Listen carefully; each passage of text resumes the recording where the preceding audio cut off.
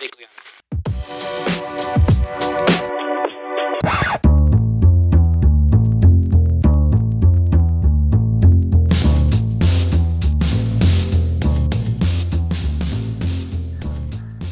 and welcome to another episode of Impressions from America. I'm Simon, and with me as always is Toby. Hi Toby. Hi Simon. In this episode, we will be looking at the 1976 classic film Network. Written by Paddy Chayefsky and directed by Sidney Lumet, the film won 4 Academy Awards, including Chayefsky for Best Original Screenplay, and has since been recognised as one of the greatest American films of the 1970s, alongside other classics such as The Godfather and Taxi Driver. It has also been heralded as one of the greatest satirical films of all time. The story centres on the fictional television network UBS, and in particular the lives of those involved in the news department. Howard Beale, played by Peter Finch, is a washed-up news anchor who declares on air that he will kill himself next week live on the show. From here, Howard Beale becomes a latter-day prophet for those watching at home, and who are mad as hell and aren't going to take it anymore. Alongside Peter Finch as Howard Beale are Faye Dunaway as hotshot TV producer Diana Christensen, William Holden as veteran news chief Max Schumacher, and Robert Duvall as the corporate tough guy Frank Hackett. Toby, I have watched Network twice over the past month in the run-up to this episode, and I could probably keep watching twice a month for the next year. I just love the film. I know you do too. Can you tell us about your thoughts on the film, and also if your impression of the film has changed with multiple viewings of it? Yeah, I don't know if my thoughts on the film have necessarily changed. I think, given that the episodes that we've done have dealt with the liberal consensus and the New Left, the network sort of thrusts us right into the middle of the 1970s and the decade of gloom, as many people have portrayed it as. And for me, the network is a hilarious social satire about the time, the sort of the malaise of the time, the feeling of despondency, and also it critiques television in a way that sort of people at the time weren't used to. Yeah, absolutely. I suppose for me, my thoughts on the film have changed in as much as what I remembered about the film seems kind of different to the reality of it. Mm-hmm. I remembered the film. You remember the Peter Finch, Howard Beale stuff, obviously, because that's kind of what dominates the legacy of the film. You know, I'm mad as hell, I'm not going to take it anymore. You know, all this kind of thing. But actually, I think the center of the film.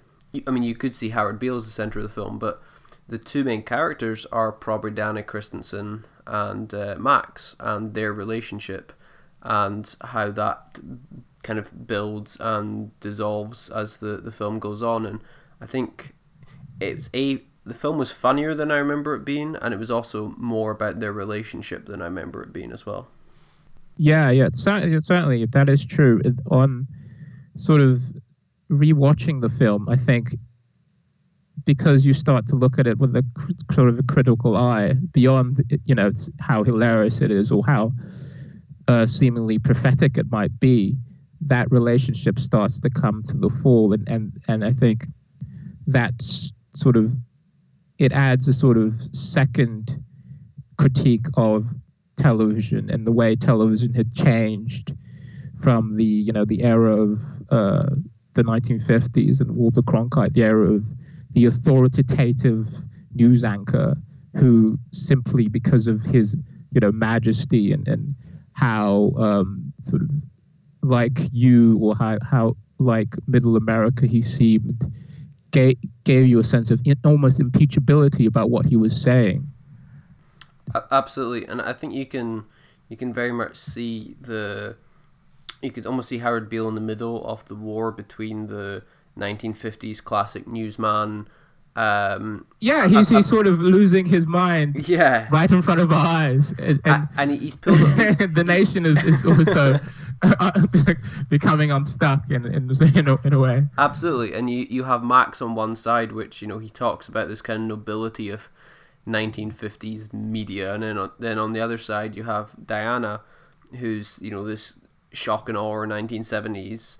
Right, we got to make people sit up and listen. People got to pay attention to this news, and Howard Beale's in the middle of it, kind of having a personal and career crisis, and it's I suppose the relationship between Diana and Max is there to tell that story of the morphine of the news anchorman and news in general from it's Walter Cronkite kind of giving you the facts to here's the mousy tongue hour where people are robbing banks and filming it kind of thing.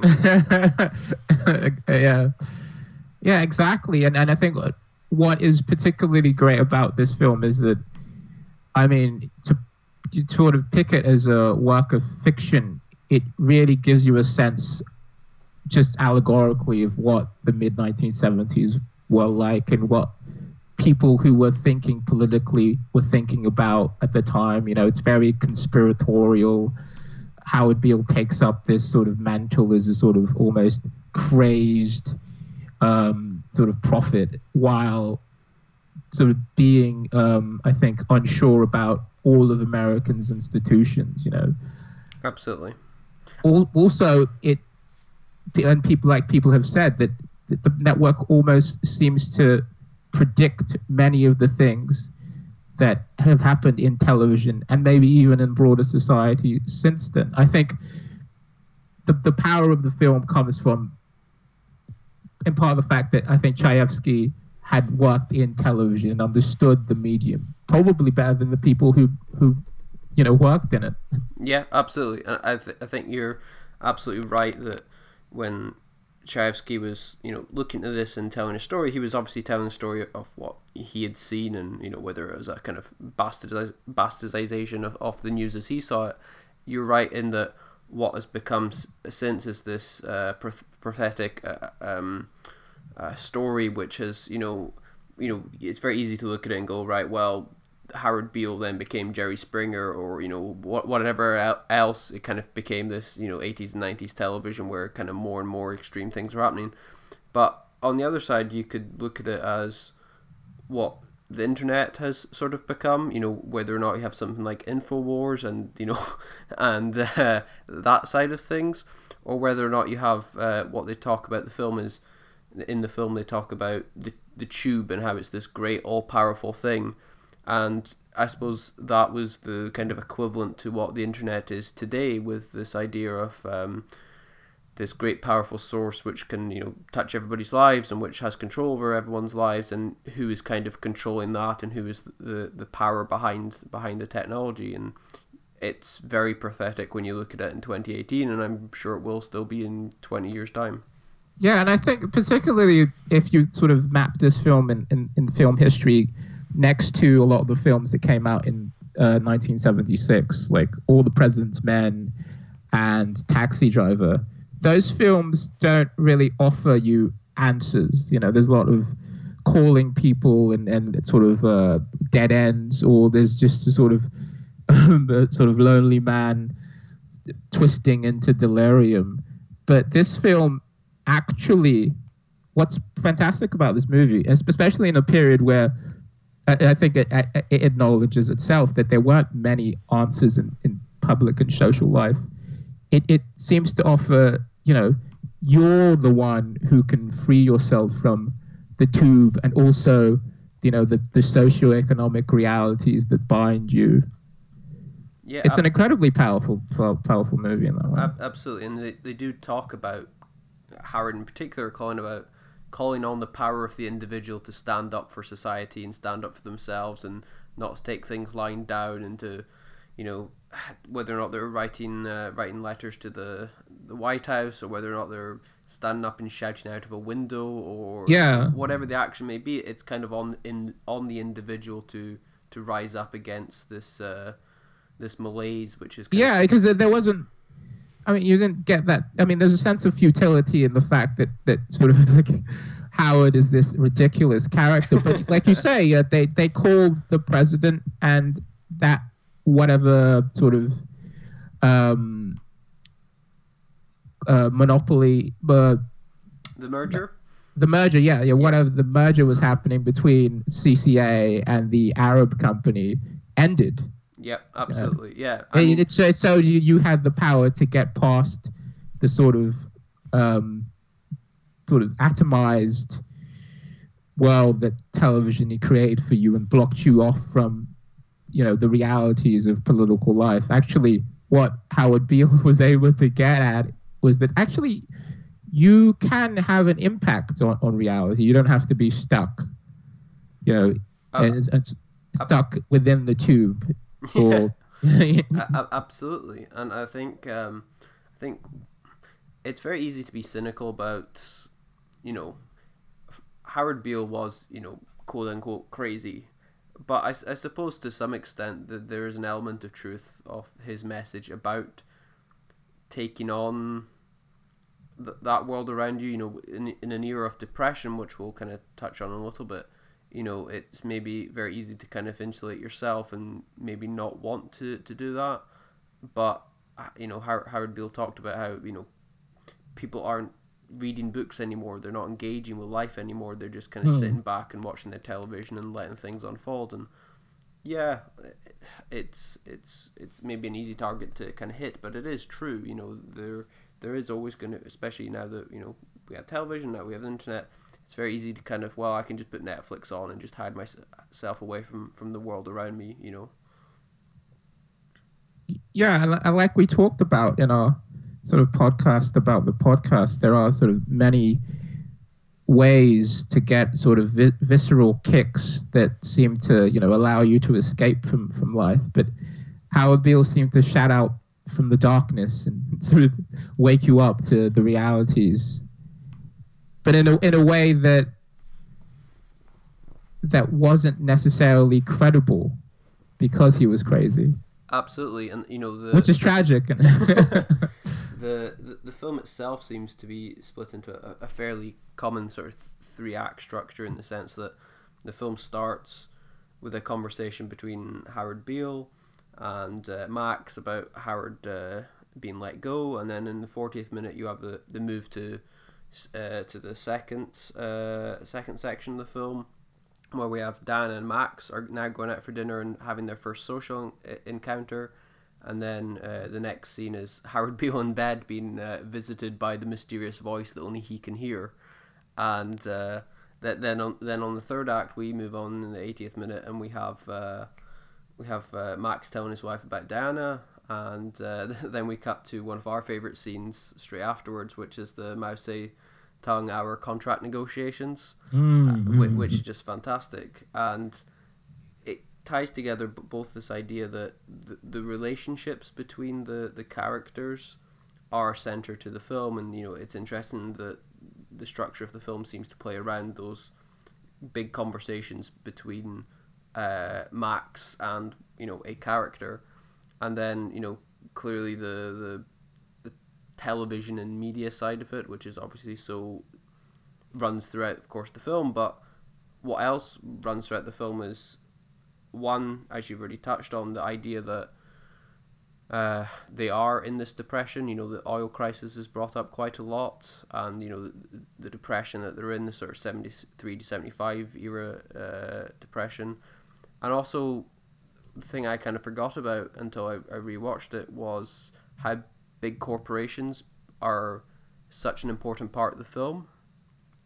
I think I think rewatching it, I think that was one of the things that I kind of forgot, was this idea that it was big corporations that were at the centre of everything, and indeed the storyline itself revolves very much around big corporations and this idea. And I think the storyline, or the story, seems to make great use of the director Sidney Lumet's ability to film different kinds of scenes with different kinds of genres. Absolutely, yeah. And the themes of reality and television, obviously strewn throughout this movie, and projected through Max and Diana, also come across in the way some of the scenes are shot in a different way to some of the other scenes. Like scenes with Howard Beale is shot in a sort of way, almost like almost to depict paranoia. But all of the boardroom scenes, all of the corporate scenes, are shot in almost like this realist cinema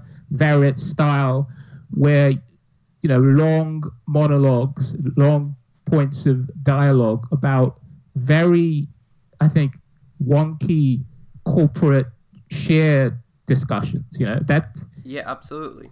So I mean, and I think this is a really important point in an era of conspiracy theory films. It's sort of, they were very good at demonstrating that Americans had lost faith in institutions. This film, against the grain, said that actually there are things worth thinking about, and there is a reality beyond this, and there are solutions. That's what's particularly powerful about this film. Yeah, I think that there's so much you can look at it. I mean, the idea, as you're saying, there being kind of possible solutions. I mean, it is very negative in the sense that it portrays a certain type of person, a Frank Hackett character, for instance, who is very driven in his ideas of, finance and putting to one side the romantic image of a news side of the business being able to lose money because they bring prestige in, whereas Frank and CCA are saying, well, everyone's got to make money and everything's got to look for ratings. So I suppose in that sense it could be cynical, but I suppose it is maybe more optimistic, perhaps, in the sense that I suppose Howard to some extent is fighting for something that he believes in, but then also at the same time it's tinged by the fact that we know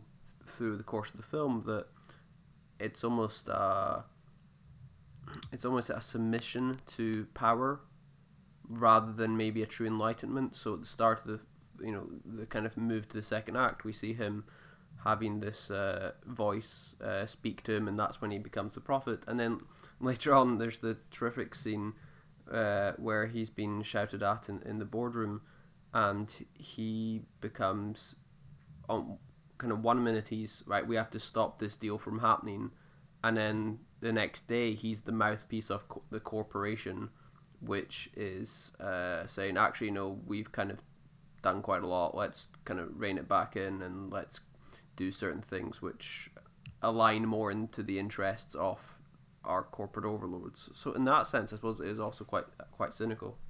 Yeah, it is quite cynical, and I think the figure of Arthur Jensen, the head of UBS Network, is emblematic of that, because what he does is that he will be in, he's in one scene with Hackett, and he just says, "Oh, very good, Hackett," when Hackett is talking about the profits that they've gained. He's doing almost like an interesting cost-benefit analysis. Absolutely. But then in the scene where he has to convince Howard Beale that, of a different kind of, almost corporate cosmology, he adopts Howard Beale's style, Yep. He goes behind a sort of dimmed light, yes. and, and sort of projects like a classical actor would, in a way that gives Howard almost the sense that the voices that he had been hearing before, had taken on almost human form. So you could see and I think the line when he says, when Howard goes, "Why me? Why am I the messenger for this?" And Jensen goes, "Because you're on television, dummy." It's almost like Jensen is incredibly cynical. He knows that if he simply evoked the hard-nosed world of corporate responsibility or the capitalist interests of UBS and their Arab partners, no one would be interested in this. But he knows in order to try, he has to attempt to use the almost like the techniques of television to send out his own message to the world through the almost instrument of Howard Beale. So it shows you, and then again you have that constant theme of reality and fiction through I think the bridge between Howard Beale and Arthur Jensen in that moment. Absolutely. And so Arthur Jensen is, as Toby said, he's kind of ruling the roost as far as the corporation side of it is concerned. And by the time Howard Beale gets on air and becomes this mad prophet, one of the things he begins to rail against is actually the merger, which is the company that owns the UBS network, which he's on, which is CCA, and the Arab money which is tied in with that, and Howard Beale going off on one and basically stopping that deal from happening makes Arthur Jensen rather upset, and that leads to the fantastic scene, which is, I think, one of our favorites, where Arthur Jensen is powerfully kind of getting Howard Beale to submit to him, and it's very interesting how Sidney Lumet, who we often think about his classic films, but we think probably more about him as a storyteller rather than necessarily as a kind of alter of the visual style of, like, say, a Tarantino, where you automatically bring a sense of visual style with it. Sidney Lumet is able to mold himself, I think, a little bit more around the story rather than the visuals. But it is interesting that one scene, he has some very tight close-ups on Howard Beale and his very frightened face, and draws back further for when Arthur Jensen is giving his big lectures, and lights it in a very particular way, which is quite haunting. I think that's perhaps the most visually interesting scene of the film, I think. Yes, certainly. And I was just to pick out the merger that was happening. I think it goes to a sort of wider sort of socio-political movement that was happening in the mid 70s. I mean, this was the era of despondency. I mean, productivity in American industry had gone down. The OPEC oil crisis had affected the Nixon administration. Nixon had started to say, in the Lyndon Johnson administration, they talked about how the times we lived in were the best since Christ was in Bethlehem or something like that. And then even with the difficulties that happened towards the late 1960s with the rights revolution and the deaths of people like RFK and Martin Luther King, it was the go-go 60s. The economy was the constant thing in American society that was always flourishing. But in the mid 70s, that started to tank, and there was. I mean, it's really, there's so many issues that had accrued on American society in that point, and Absolutely. things like how does one control inflation?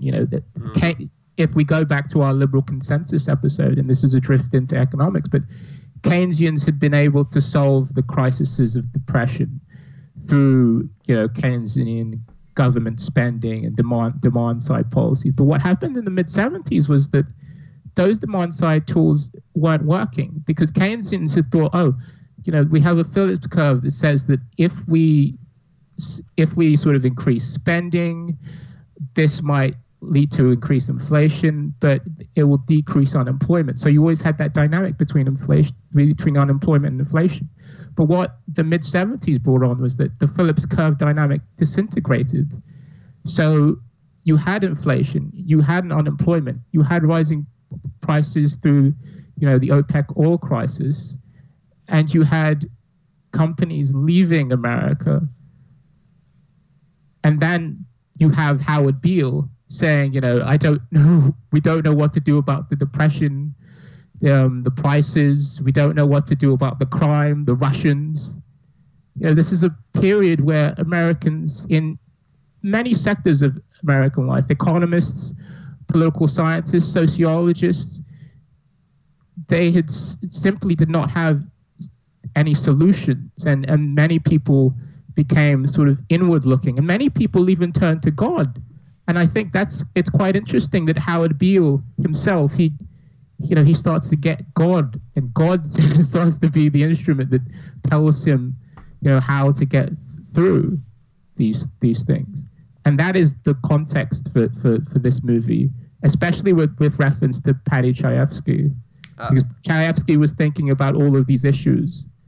And Chayefsky personally, I think, just to move on from the economics, was a Jew who cared deeply about Arab-Israel issues, and the Arab-Israel conflicts that raged on at the beginning of the 70s affected him very personally. And he took trips to Israel and was very conscious about that. So you get that in this film. You get sort of outrage about the depression, outrage about, Arab money potentially coming into the United States, outrage about the sort of almost the fall of, the American dream. And that's the context for Howard Beale, Absolutely. I think looking at it through a modern lens, because, certainly as a British person, I kind of accept, this idea of, quote-unquote Arab money flowing through the world. To me, that's just kind of a normal process of modern day life, whether it be investments in infrastructure or whether it be investments in, soccer clubs. It's kind of, for me, it's kind of a standard thing. But I suppose this is when we're starting to see more of it. 1976 the film came out, so you're looking at sort of early to mid 70s, this investment in foreign money. And as you say, when you have the Israel side of it as well, it does become, I wouldn't say it's scaremongering, but there's definitely an element of fear in the film. There is definitely an element of fear and scaremonger to a sense, because this is an individual who had a personal fear of this particular issue. So we do have to, I think, sort of understand that to an extent, certainly. Yeah, absolutely. I think that's something again, it's a detail of the film which, I certainly didn't remember the specifics of it, but watching it over the last month, it's, there are certainly very clear touchstones, and maybe they are now more apparent to me as I've got older and become more political. But in films they talk about, they don't put anything on screen which isn't intentional. So if you see a film playing in the back of on a old screen in the back of a shot of a film, that was an intentional decision by a director to put something on that blank screen. They could put anything on there, so they did that. This was an intentional decision to make it Arab money, which is flowing throughout the film. And I think maybe that's something for myself which I probably didn't pick up on the first time I saw this, 8 or 9 years ago, but is a lot more apparent now that you're rewatching it and you have a wider scope of both American history and of kind of politics and economics in general. Yeah, it's certainly, it's just sort of broader fear of a loss of control. Obviously, like how it goes, the CCA deal, he tells the people, stop the CCA deal, and they send telegrams to the U.S. president. Well, and that at that period, American governments had stopped trying to block mergers. They had switched thinking from how we could maybe regulate particular industries so that there wouldn't be any monopolies. Now they turned to a different school of thought where they felt that, if there wasn't a particular economic cost to a particular merger, they would sort of keep a sort of non-interventionist hand. And that's a sort of point of almost philosophical conflict between, in the sort of the universe of philosophical conflicts between what Howard Beale is saying and what Arthur Jensen is saying. Because Arthur Jensen is saying that actually that power that Americans have to stop, monopoly power or to stop outside interest is a sort of almost silly, infantile idea about democracy. Arthur Jensen, when he brings Howard Beale into his office, says that there's no democracy. There's no America. There's only a college of corporations. Yep. And this is a real philosophical difference. And it's also part of the wider way, I think, although I feel that Jensen makes certainly Howard Beale powerless to resist his influence. It's also a way of Chayefsky trying to reveal, the sort of outer workings of American capitalism to the audience of this movie. Yeah, I think that's a really interesting point you bring up about that. I think giving a window into certain things of both the corporate side and the media side of how things work. I don't know how. I mean, obviously things like the oil crisis and the depression would have been on people's minds, but whether or not, whether it's fear of our money or whether or not it's a viewpoint that, nations are becoming less important and it's corporations which are the glue that's holding society together. I have done no research and wouldn't even know where to begin to kind of understand what sort of viewpoint that was maybe being held within American culture in the 1970s. Was that something? I mean, I imagine the growth of corporations was something people were aware of, but whether or not that was a standard kind of viewpoint for the man on the street to begin to understand that maybe we were moving further away from nations and more towards corporations. I mean, the man in the street certainly would have felt it to an extent, I mean, if he had worked in a particular industry, that industry might have downsized in his area in order to benefit from cheaper labor in a different part of the country or in a different country. Yep. Absolutely. That's a classic viewpoint of, And that was the sort of economic sort of change that was happening in the 70s. But companies or television companies like UBS were giving you television that were able to, at least give you some form of escape from that. And this is why I see Chayefsky as almost shouting through the darkness in a way that is sort of ridiculous because Howard Beale is ridiculous. But there is a thread of a political philosophy in this movie, which is essentially what draws me to this film. Absolutely. I think what if you don't mind, Toby, what I'd like to cover now is one of our favorite characters, which is Frank Hackett, played by the legendary actor Robert Duvall, who is. I watched the film again today, and every time I watch the film, I just get knocked out by how good Duvall is in this film and how he is able to bring this kind of both raw power and this sort of fear of living in his world of needing a corporation, which has led to maybe my favorite quote off the film. I don't know, but I think you know which one I'm talking about, Toby. Oh, when he, yeah. When he, I'll let you. There's a fear at some point later on in the film where after Frank Hackett has watched Beale go on television and try and disrupt the deal happening between CCA and the Arabs, that Frank Hackett is very upset and he's believing that his job is going to be in great jeopardy, and he says, "I'm a man without a corporation," which is just a fantastic line, and this idea that that is the one part of his identity which he cannot possibly give up. And it's true because he is a corporate man through and throughout the film, and you're introduced to him at the start of the film as someone who's making these corporate decisions to make money and slash costs, and he's the one who kind of sticks his neck on the line to fully endorse the Howard Beale sort of madness hour, which then becomes this national hit.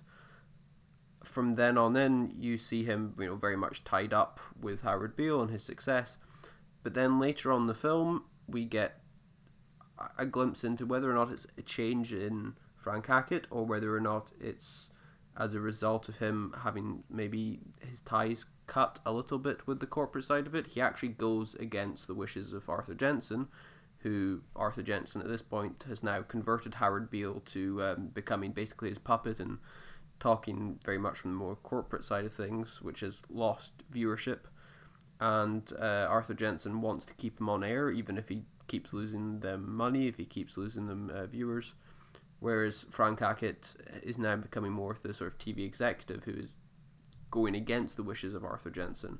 And Frank Hackett is part of the group which plans to assassinate Howard Beale live on television in order to kickstart the rest of the show and get the ratings back up and the show back in profitability. It's an interesting slight sort of turn at the end. I don't know about your thoughts on that, Toby. Yeah, I mean, it certainly was. I think almost it was like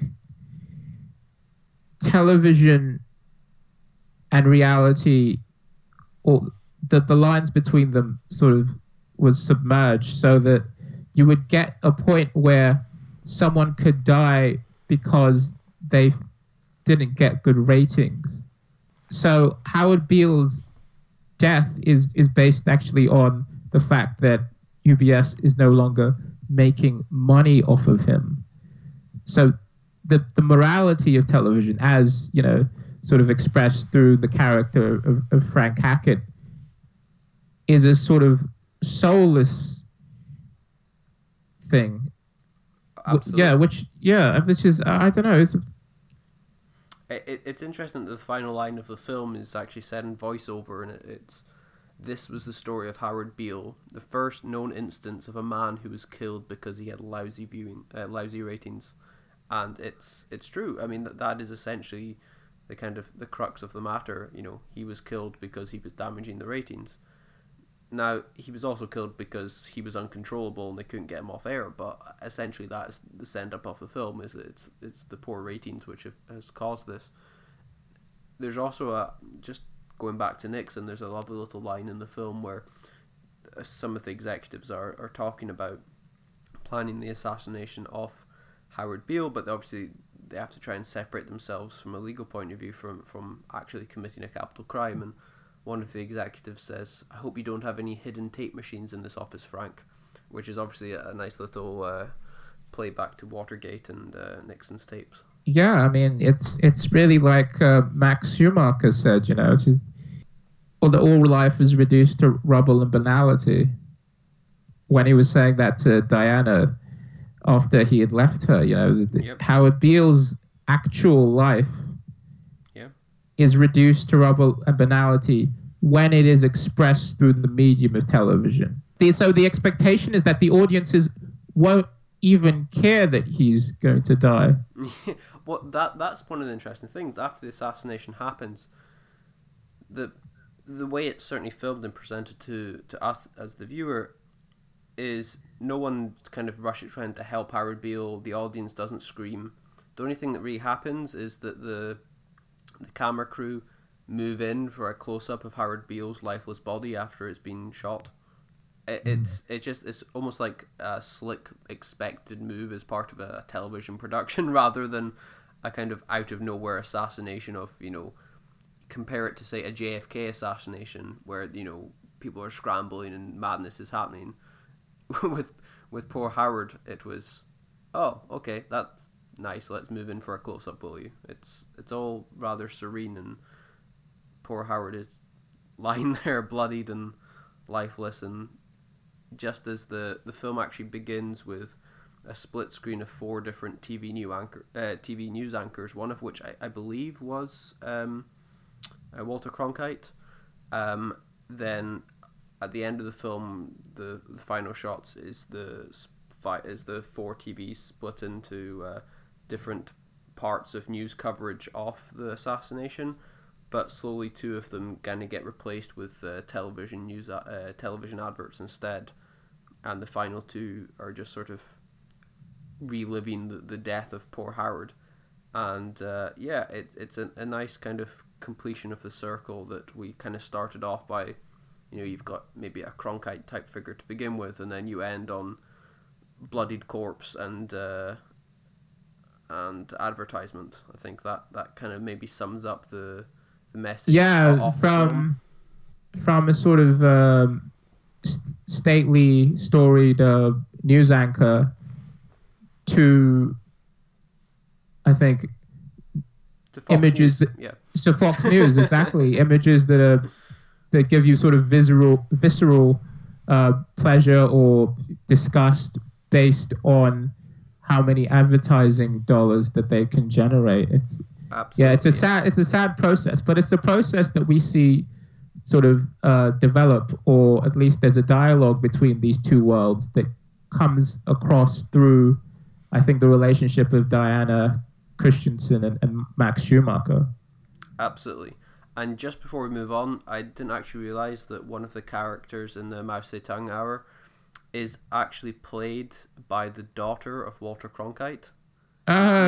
Which is fantastic. Yeah, Chayefsky did go to NBC to do a lot of his research. So it was a nice touch, which I wasn't aware of until earlier today. So the whole thing kind of ties together.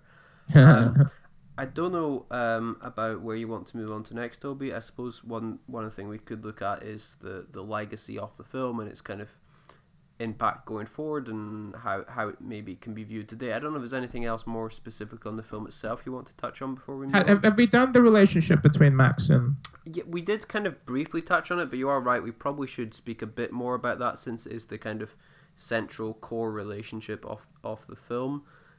As we said, Max is this well-regarded industry-known figure who is kind of thought of as this grand figure who will probably kind of ride off into sunset in a few years, but right now is just kind of getting on with telling kind of more traditional news story. Whereas Diana Christensen is very much, I want to show, bank robberies, and I want to have a communist hour, and I want people to engage. I don't care if they hate us, just as long as they're watching. And it is, their relationship is, I suppose, how Chayefsky saw maybe the move from Max's generation to Diana's generation, but also the film touches on the fact that Diana's generation grew up as a part of watching the stuff that was being produced by Max, and so Max is, although he might be the kind of opposite of what Diana is, he is ultimately the creator of it. And in fact, this idea at the start of the film about Howard killing himself live on air is actually come about from a conversation which Howard and Max are having in the bars they're drinking. Howard talks about how he's going to kill himself, and Max is talking about how he could get a 50 share easy with that.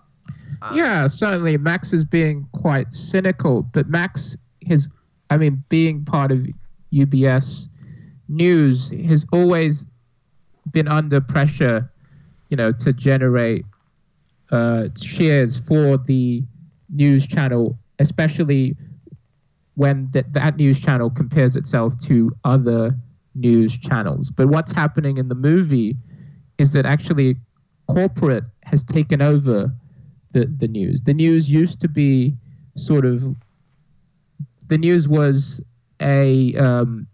part of the corporate media company that would not necessarily have to make any money. Those news networks, right, especially NBC with Walter Cronkite, they were almost seen as prestige positions. Absolutely. They were giving you the political and social news that was happening in the 50s and the 60s. And there was the idea that, it was a public good that was being given to the public here. Absolutely. At the same time, Diana then brings up this hypocrisy to Max and says, you're not doing hard-hitting news. You're spending a minute and a half on this kind of national news stuff, and then the rest of the stuff you're doing, violence, or you're doing stories on puppies, or you're doing things which is debasing news. If you're going to get down in the gutter, at least do it properly. At least let me help you do it successfully. Mm-hmm. And it is an interesting counterpoint to this idea that Max is this Cronkite type figure, and in reality the product he's putting out there kind of doesn't sound like it is. It kind of sounds like it's already fallen to that side anyway. It's just not gone to the full extent which Dan is able to kind of polish it and turn it into. Yeah, there was a difference between the normal news channels and, say, local news channels, which did have to use more sort of entertainment type stories and entertainment type techniques to get people more interested in it. And Paddy Chayefsky did visit an action news station where a lot of this kind of stuff was happening. But as you say, I mean, Max Schumacher's news channel had already been dabbling in, some entertainment. And in the real world, in the 1970s, a lot of news channels had more sophisticated researchers to work out what particular audiences were interested in, and could make news that was more sort of relevant in a informative way, but also in an entertainment way to particular different audiences. And what you have through Diana Christensen is a person who doesn't care about information and doesn't care about different political ideologies. She's with the Ecumenical Liberation Army. Yep. And she's with the communists, and she's talking to a lady who's a leader of a particular communist group. And and she talks to her about the potential control, doesn't she? She's basically says, I don't really care what you're saying, just as long as we're able to present it in a certain way and I'm able to get certain bits of action shown. She was very happy. Because Diana Christensen, especially early in the movie, she knows what people are interested in now. They're not interested in, the old type of news. They're interested in car crashes and murders and all of this sort of gore and exploitation stuff. So what she's doing is she's bringing things that are happening into reality, which almost seems like she is actually helping to expose things that people are particularly interested in. But it's not news, and there are no solutions that are given. Absolutely, yeah. All it is pandering to people's most visceral worst fears, or things that sort of give them a sense that their views are being validated. I think that's absolutely correct. I think it's interesting that the relationship between Diana and Max is always presented as this is always going to fail, and there's never a sense that this is some great love between two minds. This is someone who has had a schoolgirl crush on an older man back at college days, and who has still great respect for him. And then on the other side you have Max, who is kind of getting older and is seen as this last chance to kind of have this affair and engage with the world again. But they both know this isn't going to last. And in fact, there's a moment 2/3 of the way through the film where Max is talking to his wife and telling her about the affair, and there's a meta moment where they actually talk about how his life has become a film, and this storyline is the kind of classic second act moment where he tells the wife, but the audience know that ultimately the wife and him are gonna end up back together, because things aren't going to naturally turn out with the woman he's having the affair with. And obviously, it's not real life. There's a sort of fatalism to it, because he feels like, she's actually written scripts about this. She listened to a soothsayer, and the soothsayer told her how the beats of this particular narrative are going to go, and she chose. She basically had a remote control, and she flipped to this channel. But when she starts to feel like things are getting too real, or think she can't control things, she'll flip to another channel. She literally says, I'm not really enjoying this particular show anymore. I think one of the great things about the film is how well structured it is. That the way it introduces characters and the way it's able to maintain relationships, it feels like a classic screenplay in the sense that you never feel like you're rushing from one scene to the next, or you feel you're upended even as time can move quickly or slowly depending on when the film needs it to. I think it is so well structured, and it brings the characters together so nicely. And even the payoff in relationships, there aren't a lot of... there's no great scene where Max runs back to his wife and everything's happy again, or even a further rejection by his wife of Max after the affair is over. You just kind of get a breakdown. The affair is over, and then things kind of move on, and suddenly what the story is then ending the film on is the assassination of Beale, and I think maybe if it was written in a slightly different way, where it tried to bring closure either in a positive or negative sense, maybe that would overshadow what is ultimately the end point of the film, which is Howard's assassination and this cynical viewpoint that ultimately it was all about ratings, and that's what the crux of the matter was. It wasn't anything deeper than that, and I think it's interesting how the film is able to use its structure in such a classic yet really kind of inventive way. Yeah, and I think at the end it tells you that this is the natural extension of the way the industry is going. Absolutely. Which is a prophetic message for American television and American entertainment. Absolutely. In general. And we've only got a few minutes left, so I was thinking maybe we could just now, as you say, talk about where American television and where American media was going at that point. So that was 1976, the film came out, and obviously after that we saw Fox News in the 80s, and we saw 90s television. And firstly, we should point out that after this film came out, a lot of people, it had got some good reviews, obviously it garnered some Oscars, but a lot of people in the industry felt that this kind of message was ridiculous.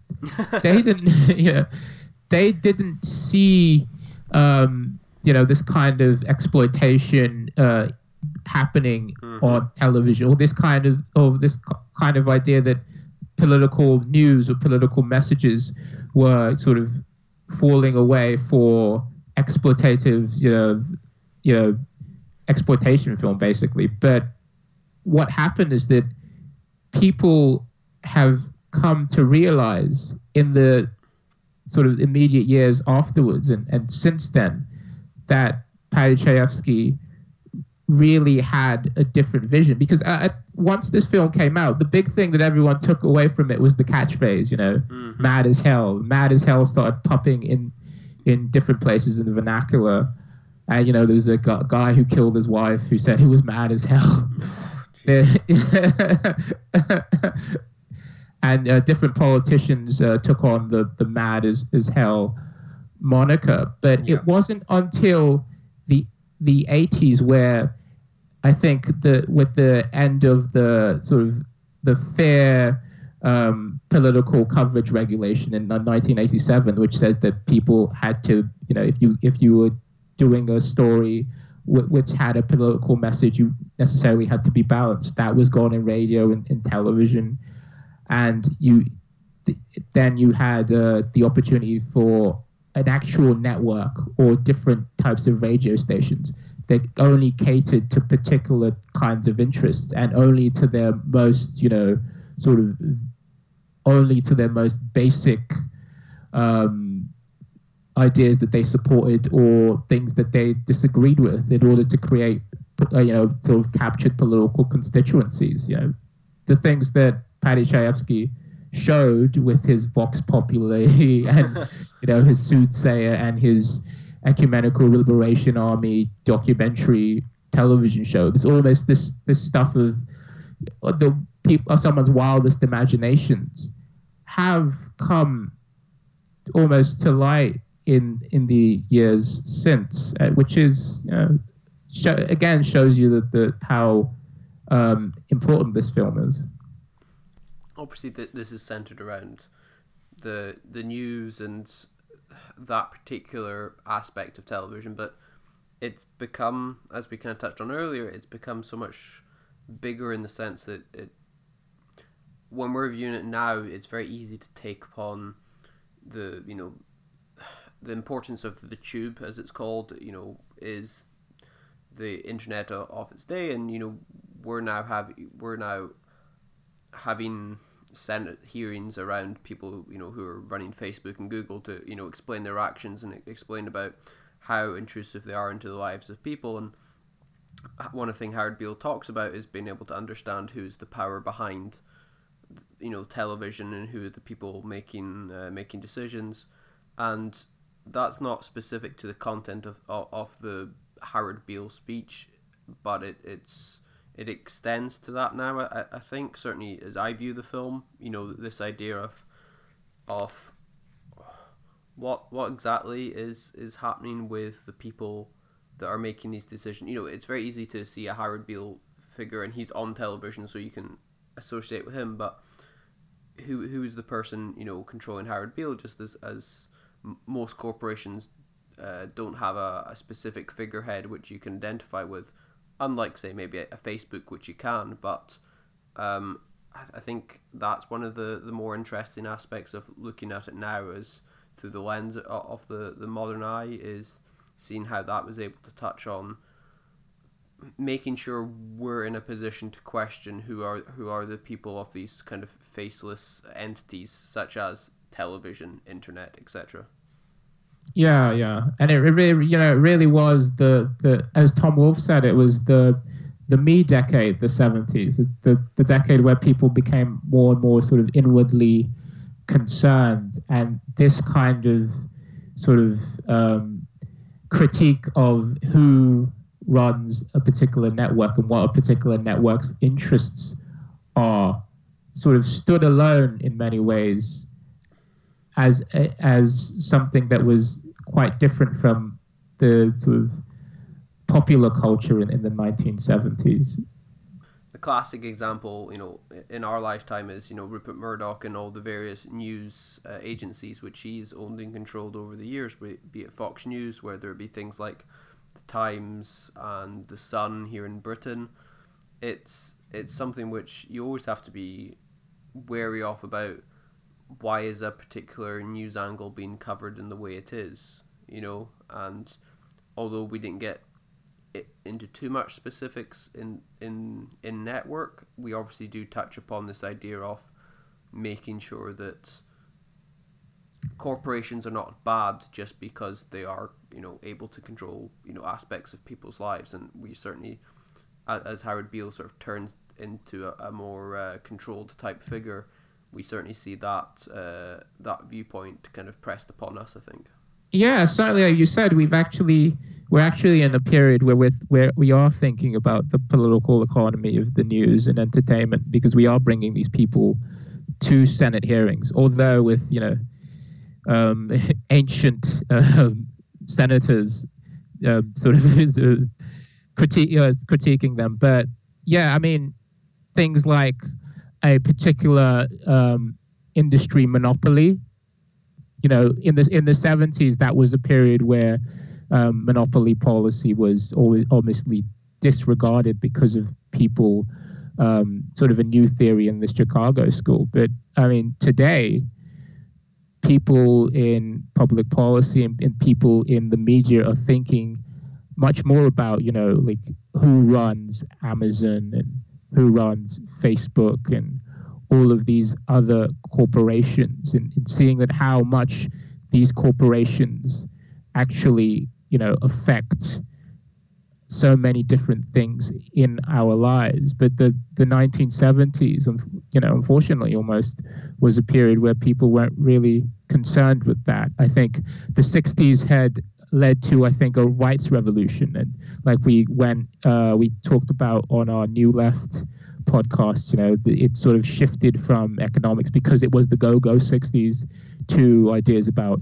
gay rights, women's liberation, African American rights. And in the 70s, there's a sort of counter-revolution you get with people concerned with the rights of the church, the rights of different communities, not to get, sort of people from other communities bust into their community. So I think that it was definitely an angry period about rights and about self, where the changing economic interests that did take place were kind of overlooked by a lot of people, and you can see this in the network, definitely. Absolutely. Well, that's pretty much on the hour now, Toby. We're very close anyway.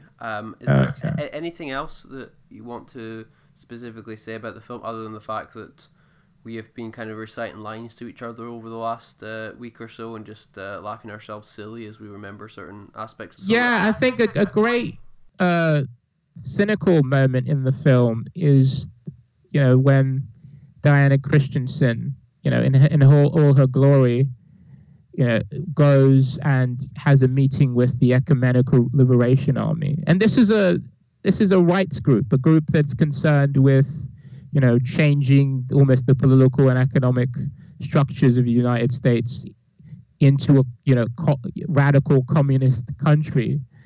But both the corporate executives and the members of the Ecumenical Liberation Army are unconcerned about actually their politics or their impact on wider society. What they're both interested in that particular meeting, cynically on both their parts, is who's getting the overhead clause and who's getting paid for different things. It's an incredibly funny scene, but it's also an incredibly powerful scene as well. I think that the idea of having extreme political figures who are, taking action and literally killing people, and who are fighting for whatever beliefs and ideas that they have, rightly or wrongly, what ultimately they care about once they're put in the position is contract negotiations and turning to which page they need to kind of iron out which clause. I think it's incredibly cynical and very funny approach to this idea that only certain people would interest themselves with that kind of world, and what people genuinely care about is making actions and starting movements and changing the world in a positive light. And actually what the film's kind of saying is, yeah, you put anyone in that situation and suddenly they become contract lawyers, and it's exactly, yeah. And it's very prophetic as well, because it almost seems to almost predict the almost like merry-go-round of different talking heads that will go on television and sell whatever rights or particular concern that they have, and then enrich themselves based on that. Yeah, the classic kind of viewpoint for hire kind of thing. Yeah, viewpoint for hire, exactly. Which is sort of a far flung from the wonderful world of the prestige journalists who seemed impeachable, giving you the news for however long. Well, I mean, I suppose in the sense that if what you're looking for in prestige news is kind of losing money, then I guess in the sense we are probably as prestige as they get in the news industry right now, I'd say. Yeah. The millions that Impressions of America loses every year probably puts us up there with the UBS. You're supposed to be a covert capitalist. There's nothing covert. I am a complete capitalist. I'm just not very good at it. And yet you've allowed the Impressions of America to take up a storied and sort of classically, concerned public utility. Well, I mean, everyone's got to Where is the Frank Hackett in you? Everyone's got to have their public face, don't they? I mean, I trust me, if I could sell advertisements during this show, I would, or replace one of us with a Fox News correspondent to make some money, then absolutely would. But we're still waiting on those offers to come in. So for right now, it's just you and me, Toby, unfortunately. I hope you aren't auditioning the, Ecumenical Liberation Army actors to replace me. Well, I mean, because I can do that shtick too. I mean, dude, please. I mean, I suppose I could ask you to try that. I mean, I don't. We don't have to concern ourselves with politics and economics and culture and stuff like that. We can just go for the visceral punches of Black Power, or Simon, I'm here for it if you can provide the cash. We'll go through the overhead clauses. Okay, well, why But why don't you and I sit down together and discuss a contract, and then we'll decide what other politics we need to come out the back of that. But let's get the important stuff done first. Yeah, the contract first, the politics afterwards. Absolutely, that seems the only fair thing to do in the spirit of Network, I think. So I suppose that kind of leads us to the end of the show. Network is a film which Toby and I'm guessing after an hour, you can probably tell we both love. We will both keep watching in the years ahead. I think if you haven't seen the film, then you probably had quite a lot of spoilers over the last hour. But if you have seen the film already, then I would kind of ask you to rewatch it again soon, because it's just fantastic, and it really does hold up all these years later. So yeah, from myself, Simon, and from Toby, we shall say goodbye, and we'll see you for another episode in the near future. Have a good night, and thanks from Toby and myself. Goodbye. Bye.